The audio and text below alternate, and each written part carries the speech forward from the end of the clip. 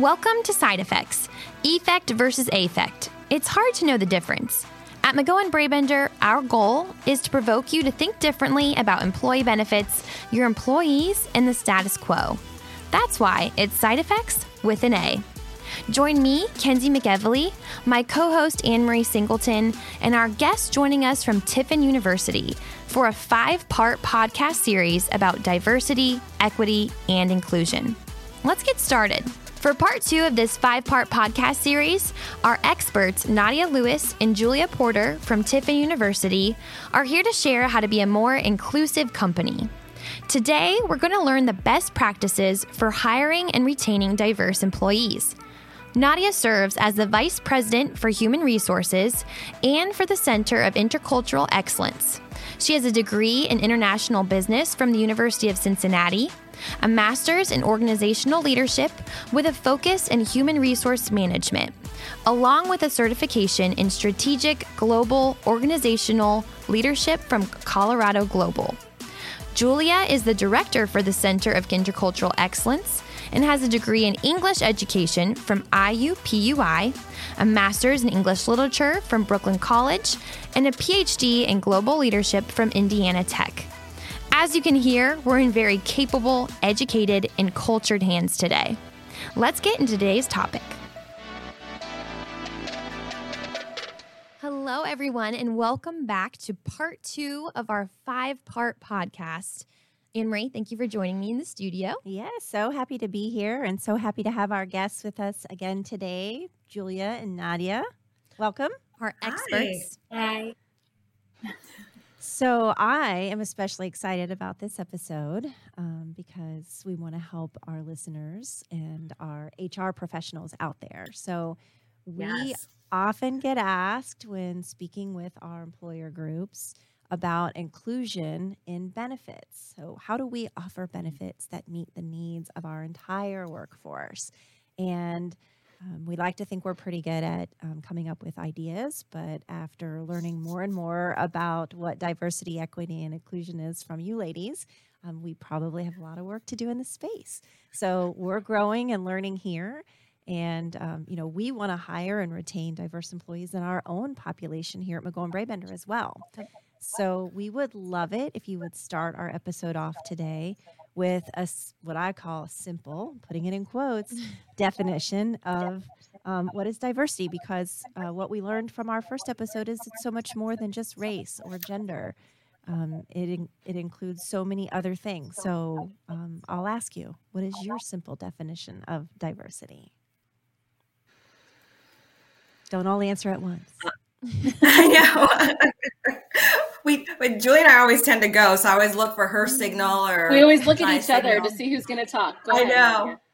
I know. Diversity is, and I'm going to put DEI in all of this, right? So diversity, equity, and inclusion.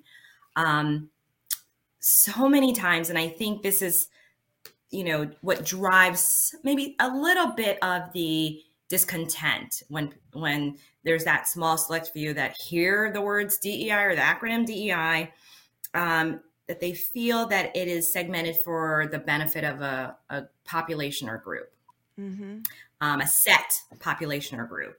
That's not necessarily true. I will say there has been a population group that has been marginalized and underrepresented, which has propelled the energy of the conversations around DEI and belonging. So DEIB now. And so that has been the case, but it has always been evolving because at the end of the day, it meant to include people in their very diverse needs and perspectives. And so it's not just for someone who's Black or someone who's Asian or someone who is transgender. It's for everyone, every single one of us.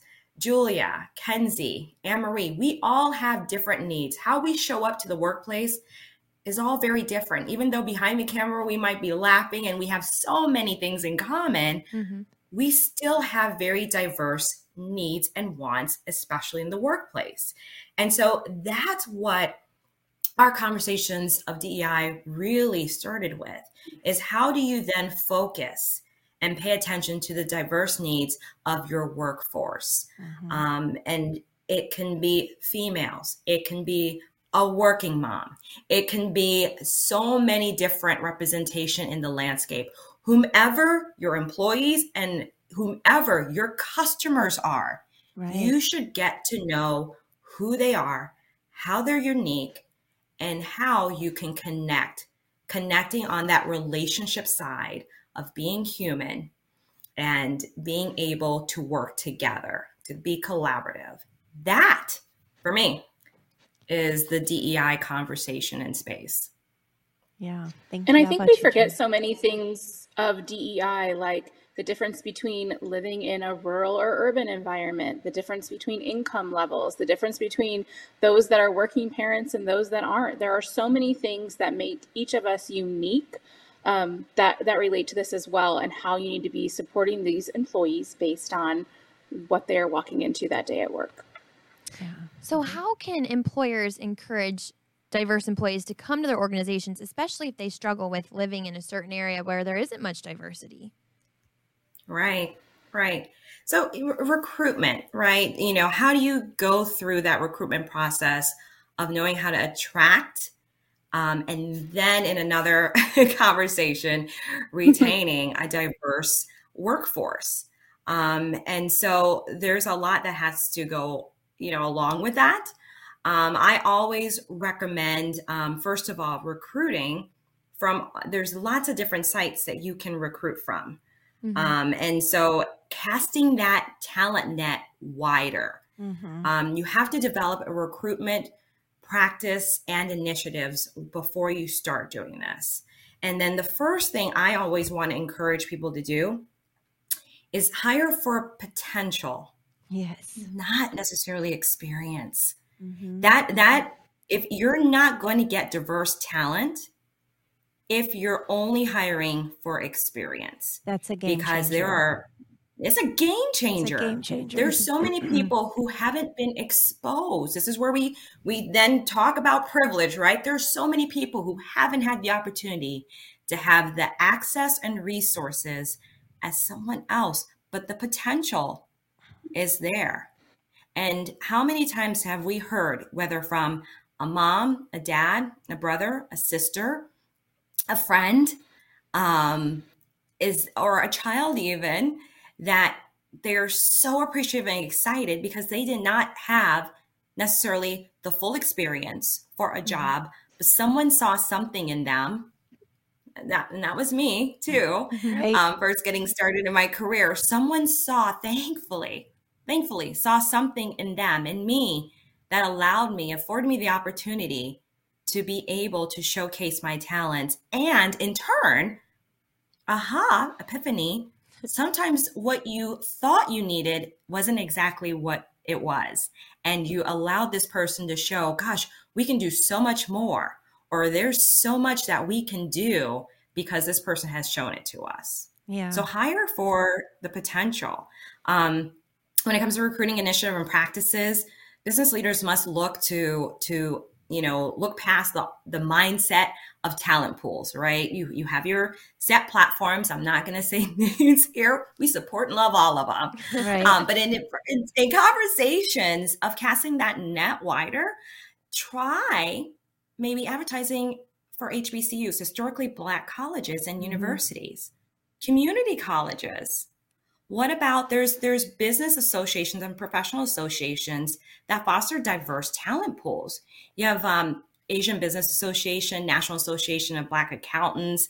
I'm in HR. There's a National African American Human Resource Society on LinkedIn. I always say in LinkedIn, there's a group for everybody, right? There is.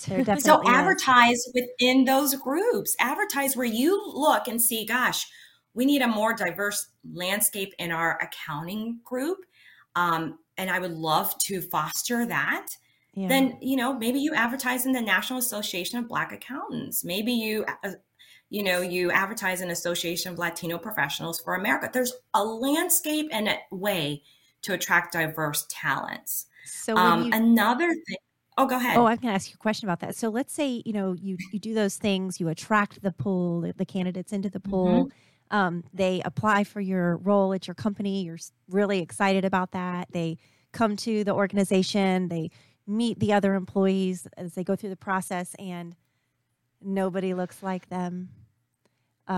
They quickly realize that maybe they're the start of something, or it's scary for them, like nobody around here for me to relate to. So what can you do not to scare those candidates once they're already in the application process? And would they pull out? Or Yeah.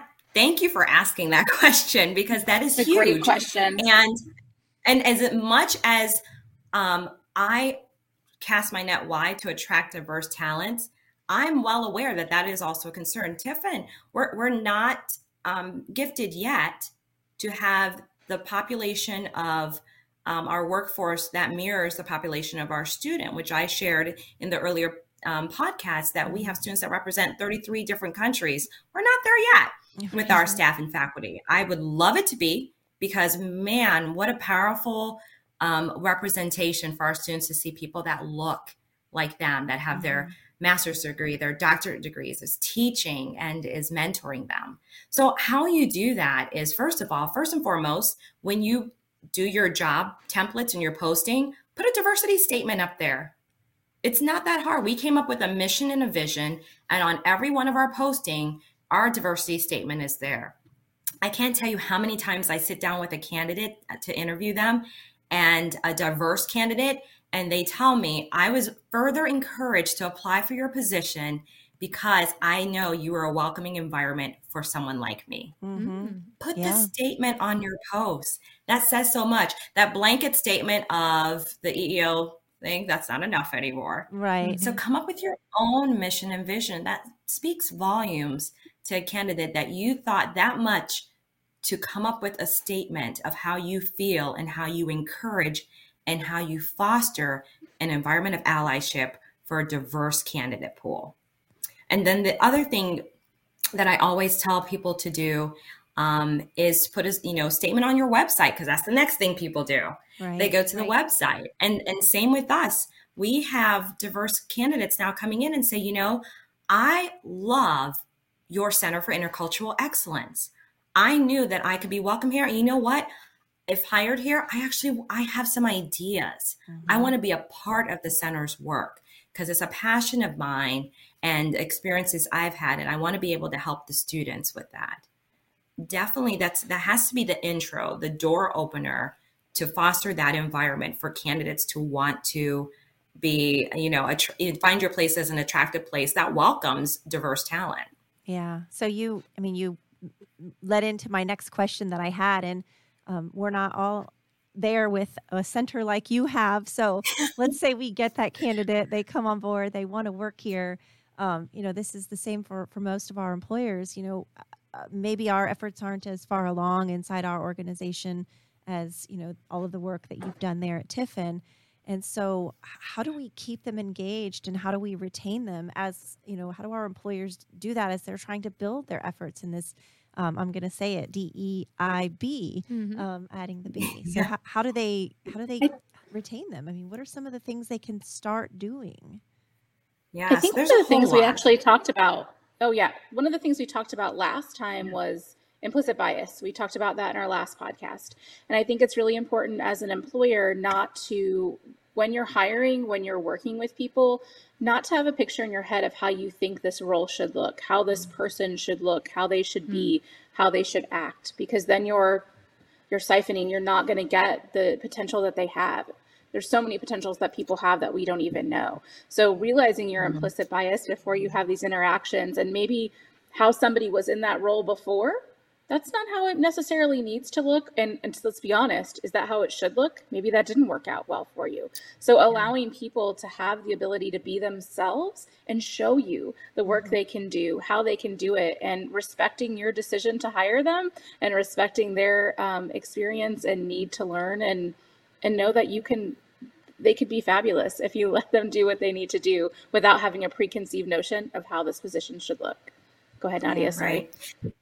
Yeah, no, that's excellent points. The other thing, and I'm going to almost walk it back a little bit more, to get them in the door, before you hire them, make sure everyone, and this is something we do and we hold steadfast on it, there's not one person who's on that interview panel at Tiffany University that has not gone through this training, that has not sat through our CCU, our Building Cultural Competencies training. And so for any organization, if you want to make sure you're bringing in diverse talent, if you've got that interview panel and there are people in there who've never had unconscious bias training, that might be a problem. Right. So make sure that you have people with a diverse mindset that understand you're hiring for a potential, right? That is deciding on the right candidate to bring in. Then when you bring them in, you want to be able to retain that diverse talent. And there's been surveys that say people make that decision within their first 90 days. So we do a 90-day staycation interview. So in the first 90 days, yes. So, we don't want the honeymoon to be over at all. It takes a lot. It's a very expensive process, talent acquisition, to bring people in and get them in. So you want to keep them. Yeah. So we do a 90-day staycation interview and we sit down with the candidate. We first send them out a questionnaire and it's all about them. So it's, it's not your normal manager or employee feedback. It's just them. We want their voice. That's what's important. The managers are copied so they know, gosh, I need to do better this, or I didn't supply enough resources for this person to be successful. And then they sit down with us and we ask them, how are things going? Do you have all the tools to be successful? What do you love most so far? What are some things we haven't invited or used your skills and knowledge to do? How is your work-life balance in the first 90 days? If I had to give you a rating of 1 to 10, 10 being very comfortable in the balance, where would you put it? Well, how can we get it to a 10? Right. These are all things that should be a part of that staycation interview. Create a robust mentorship program. You're bringing in diverse talent. So often they may not find that they, like you mentioned, Anne-Marie, see people like them, but you want them to be comfortable. Right. There's a reason why so many employee engagement surveys, they'll tell you, always ask whether they have a friend at work, right? They tell you that's the secret sauce question, is that if you score really high on that, your engagement score is going to be relatively pretty good. Yeah. So find out, create their friend at work in the beginning, get them a mentor, have someone to help them ease in and to understand sometimes the hidden rules of, the workplace. So that way they're adjusted. If they're someone of a very different background, those hidden rules can really hit hard. And sometimes people leave because of that, or wrongfully punished because they didn't understand. So a mentor is a beautiful gift that helps them to be able to navigate maybe a landscape that they've never been in before, but they can thrive if they have that opportunity. These are all really tangible things that, again, I'm going to say this, they sound so simple to do. We're fortunate that we do many of these things that you're talking about. So I'm very energized by that here at McGowan Brabender. But it is a change in business processes if you don't do them. Yeah. And so that is really, you have to be very intentional about that. And the one thing that I really, out of everything you said, the one thing I really put at the top there was make sure your hiring managers and your interview panelists are trained in cultural awareness and cultural competency. Yes. And I love that point. So, yes. Yeah. And one huge thing that we recently just did, and it's another huge way to get people in the door and to stay, is making sure your benefit programs are inclusive. Yes. That was my next question. Yep. Please tell us more. Yes. So you have to evaluate your employee benefit plan. I think there was a study, and I talked about this at somewhere I was speaking, that there was 45% of Caucasian women and 71% of African American or Black women reported of having caregiving responsibilities with children and elders. Right. So have you surveyed your population at the workplace to find out what benefits are of interest? So often I hear workplaces assuming, right, what the benefits are that that their people need. but the landscape has changed drastically, especially in the last 2 to 3 years. And I think if you really surveyed people's needs, they will change. And so evaluate your employee benefit plans and the programs. Ensure that they're adequately support, like in this survey, caregivers within your workforce. Flexible schedules for them to be able to be caregivers in this space. Do you have elder care benefits? We knew a lot of our people were getting pets. We added pet insurance to ours. So team up like companies with companies like McGowan and Bravebenders that have a vast array of benefit options, and sit down and figure out your landscape and who your employees are and what's going to retain them. That's important. So aside from asking your employees, which I hear, ask your employees, ask them what they want, what they need. I mean, that's obviously the best place maybe to get the information. Is there a particular, besides that, is there a particular organization or a podcast or publication that you find has current and accurate, up-to-date information on what's happening out there with employees and what types of things they are looking for? Yeah. How do you keep up to date with all the different backgrounds? Right. I for me, it's SHRM. I'm a member of SHRM. I find that they do a wonderful job of staying current and up to date in employee needs and benefits. But I do also survey our own employees. We talk to them to find out what's important to them, because how do you know you're hitting the nail on the head? When we say survey, like I think our employers might be hearing, you have to do a big formal survey. You need to send out a link. Everyone needs to take it. And survey can mean so many things, right? It can be conversations even. I know we are good at Tiffin. I know our HR department is awesome about sitting with us and asking questions and having a conversation as well.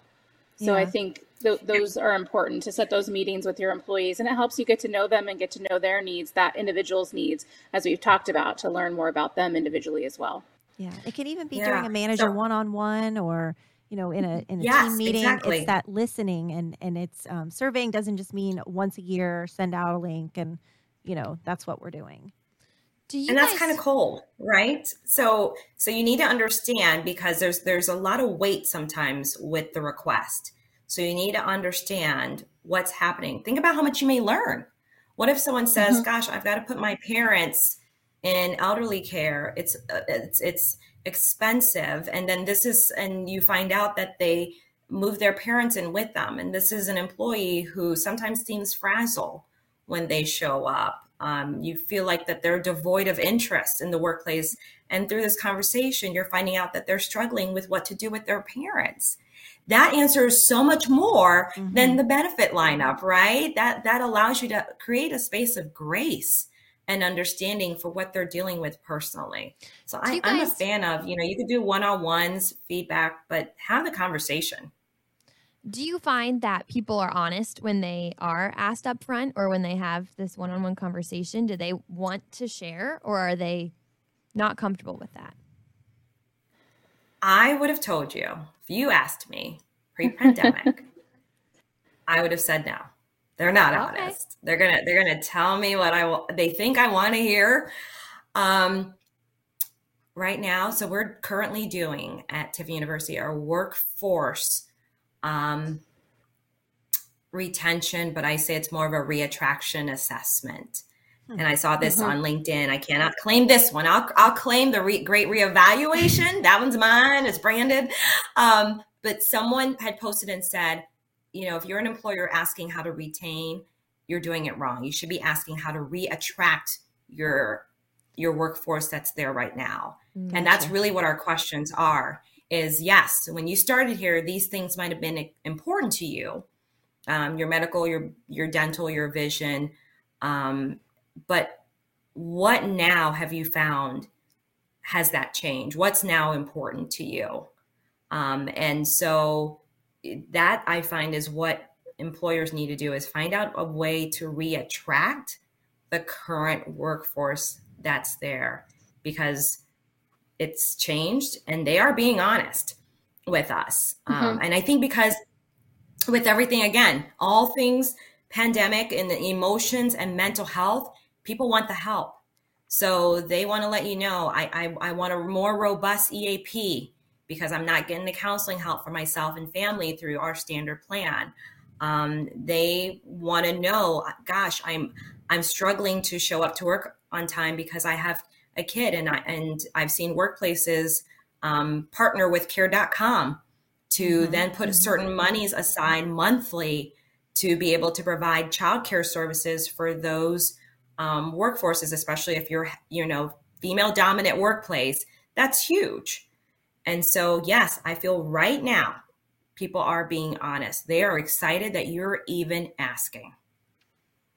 And we've become emboldened, right, through the pandemic to first of all, I don't think we knew what we needed. We didn't know. This is how it's always been. It's been a status quo in how we show up to work and what we do. And then we realized, like Nadia referred to in a previous podcast, we realized what we needed. And for some of us, that was a different look with our family. Kenzie, you asked before about where else do we find this? If you look on LinkedIn, there are groups like the Female Lead. There's working mother groups that are sharing what they need. We're seeing a huge movement the Mom Project of working mothers. Is a good one. Yeah, the Mom Project. Yep, we're seeing a huge wave of not just working mothers, working parents, right? That need to leave early and pick up their kids. The school bus isn't the same, right? Or maybe we're not confident with illness running around, or there's nobody now to grab our kid like there was before because childcare has changed immensely. The costs have gone up. The people that are available that want to do this work post-pandemic is differently. So seeing how that's affecting parents is so important, and being able to have those conversations. Like for me personally, sometimes it's easier to come in and be working at 7 a.m. so that I can comfortably leave, get my daughter, get things going with activities and things. So I think that's something we need to be reading about and learning about, because though I say we're emboldened to have these conversations, there may be some employees that aren't there yet, particularly if they are newer to your culture. So understanding what's going on at large, keeping up with that reading. We'll say it again and again, LinkedIn is such an amazing resource to us that has really, I found, has really come up during the pandemic of a place to talk about work, to talk about employees, and to read about that employee experience. Well, it makes me happy to know that people are being honest now, because it is the employees' rule these days. Like, they want to tell you or else they're going to leave, or they're going to reevaluate, right? Yes. Yeah. And they have that right, right? That's something that's happening. We see that there are jobs available everywhere. So how, as an organization, are you going to prove to your employee that you are worthy of them? That's something we have to think about now, that maybe we weren't in the past. How are we worthy of the talent that we're acquiring? We have to show them. Right. And I think, sometimes, not sometimes, many times, these are hard topics or conversations for managers to have with employees. I think that the managers sometimes feel awkward in asking questions, like they feel like maybe they're prying when they say, like, help me understand, or can you tell me more about, or sometimes they may ask the question in a way that, makes the employee think that if they give the true answer, they might be in trouble, or there could be like a negative consequence. So I do think that it sounds so simple, like have a conversation with another human across the desk from you. There are so many different, as you said, implicit biases that people bring to the table, ideas about, the person's skills or work versus the person. Everything gets, conflated together, and it becomes this really weird, confusing conversation sometimes. And I think what I hear you saying is take a breath, have a conversation, seek to understand. Good things will probably come from that. Mm-hmm. And again, it sounds so simple, but in the course of a busy day, with goals and customers and phones and all of those things that, a manufacturing line, everything that has to get done, everyone, I guess I'll say, loses their head and forgets just the basics of how to have this conversation. So I just feel so thankful and enlightened that you keep bringing us back to that, because it does make all the difference in the world when we sit down and have a conversation in this different way. Mm-hmm. Yeah. And if you set the tone, think about it. Mm-hmm. If you're a manager who has unfortunately never really had those conversations or seemed like you cared about it, right? I'm not going to say you can't start caring and doing it now, but take it back to, and I always say, you set the tone and the experience that a person's going to have in the interview, and probably even way before the interview, during the phone screen.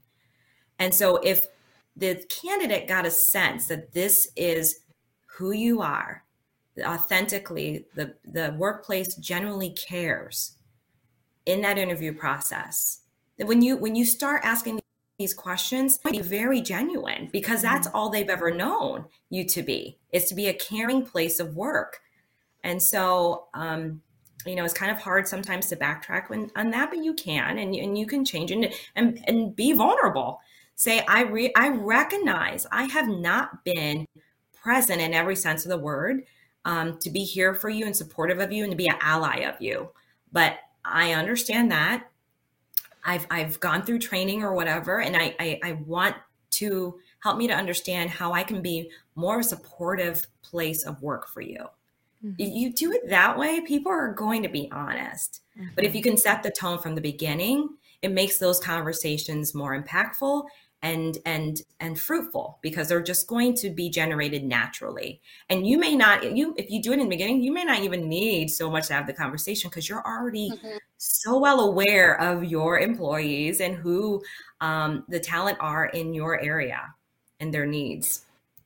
And collaboratively with a training, making sure that leaders and employers are together from all levels in a training means that everybody has that same experience. They know what to expect out of these conversations. They know what's going to happen and the best practices to do this. So when we say things that seem easy, it's because it's getting easier for us, because we've gone through these trainings and we facilitate these trainings, and we are seeing how people are learning to work and converse with each other. So that is when it gets easier, when you invest in these trainings that everybody across the board has. Sure. Yes.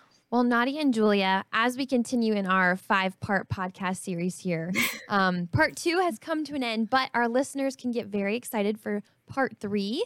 We'll be discussing how to understand your employees' uniqueness and giving everyone a seat at the table. So to our listeners, please tune in for episode 3 coming up, and thank you so much for joining us. If you have any questions about this episode, you can email me at kenzie@healthierbirthdays.com. Or me at ann@healthierbirthdays.com. Thanks for joining us. We will see you next time.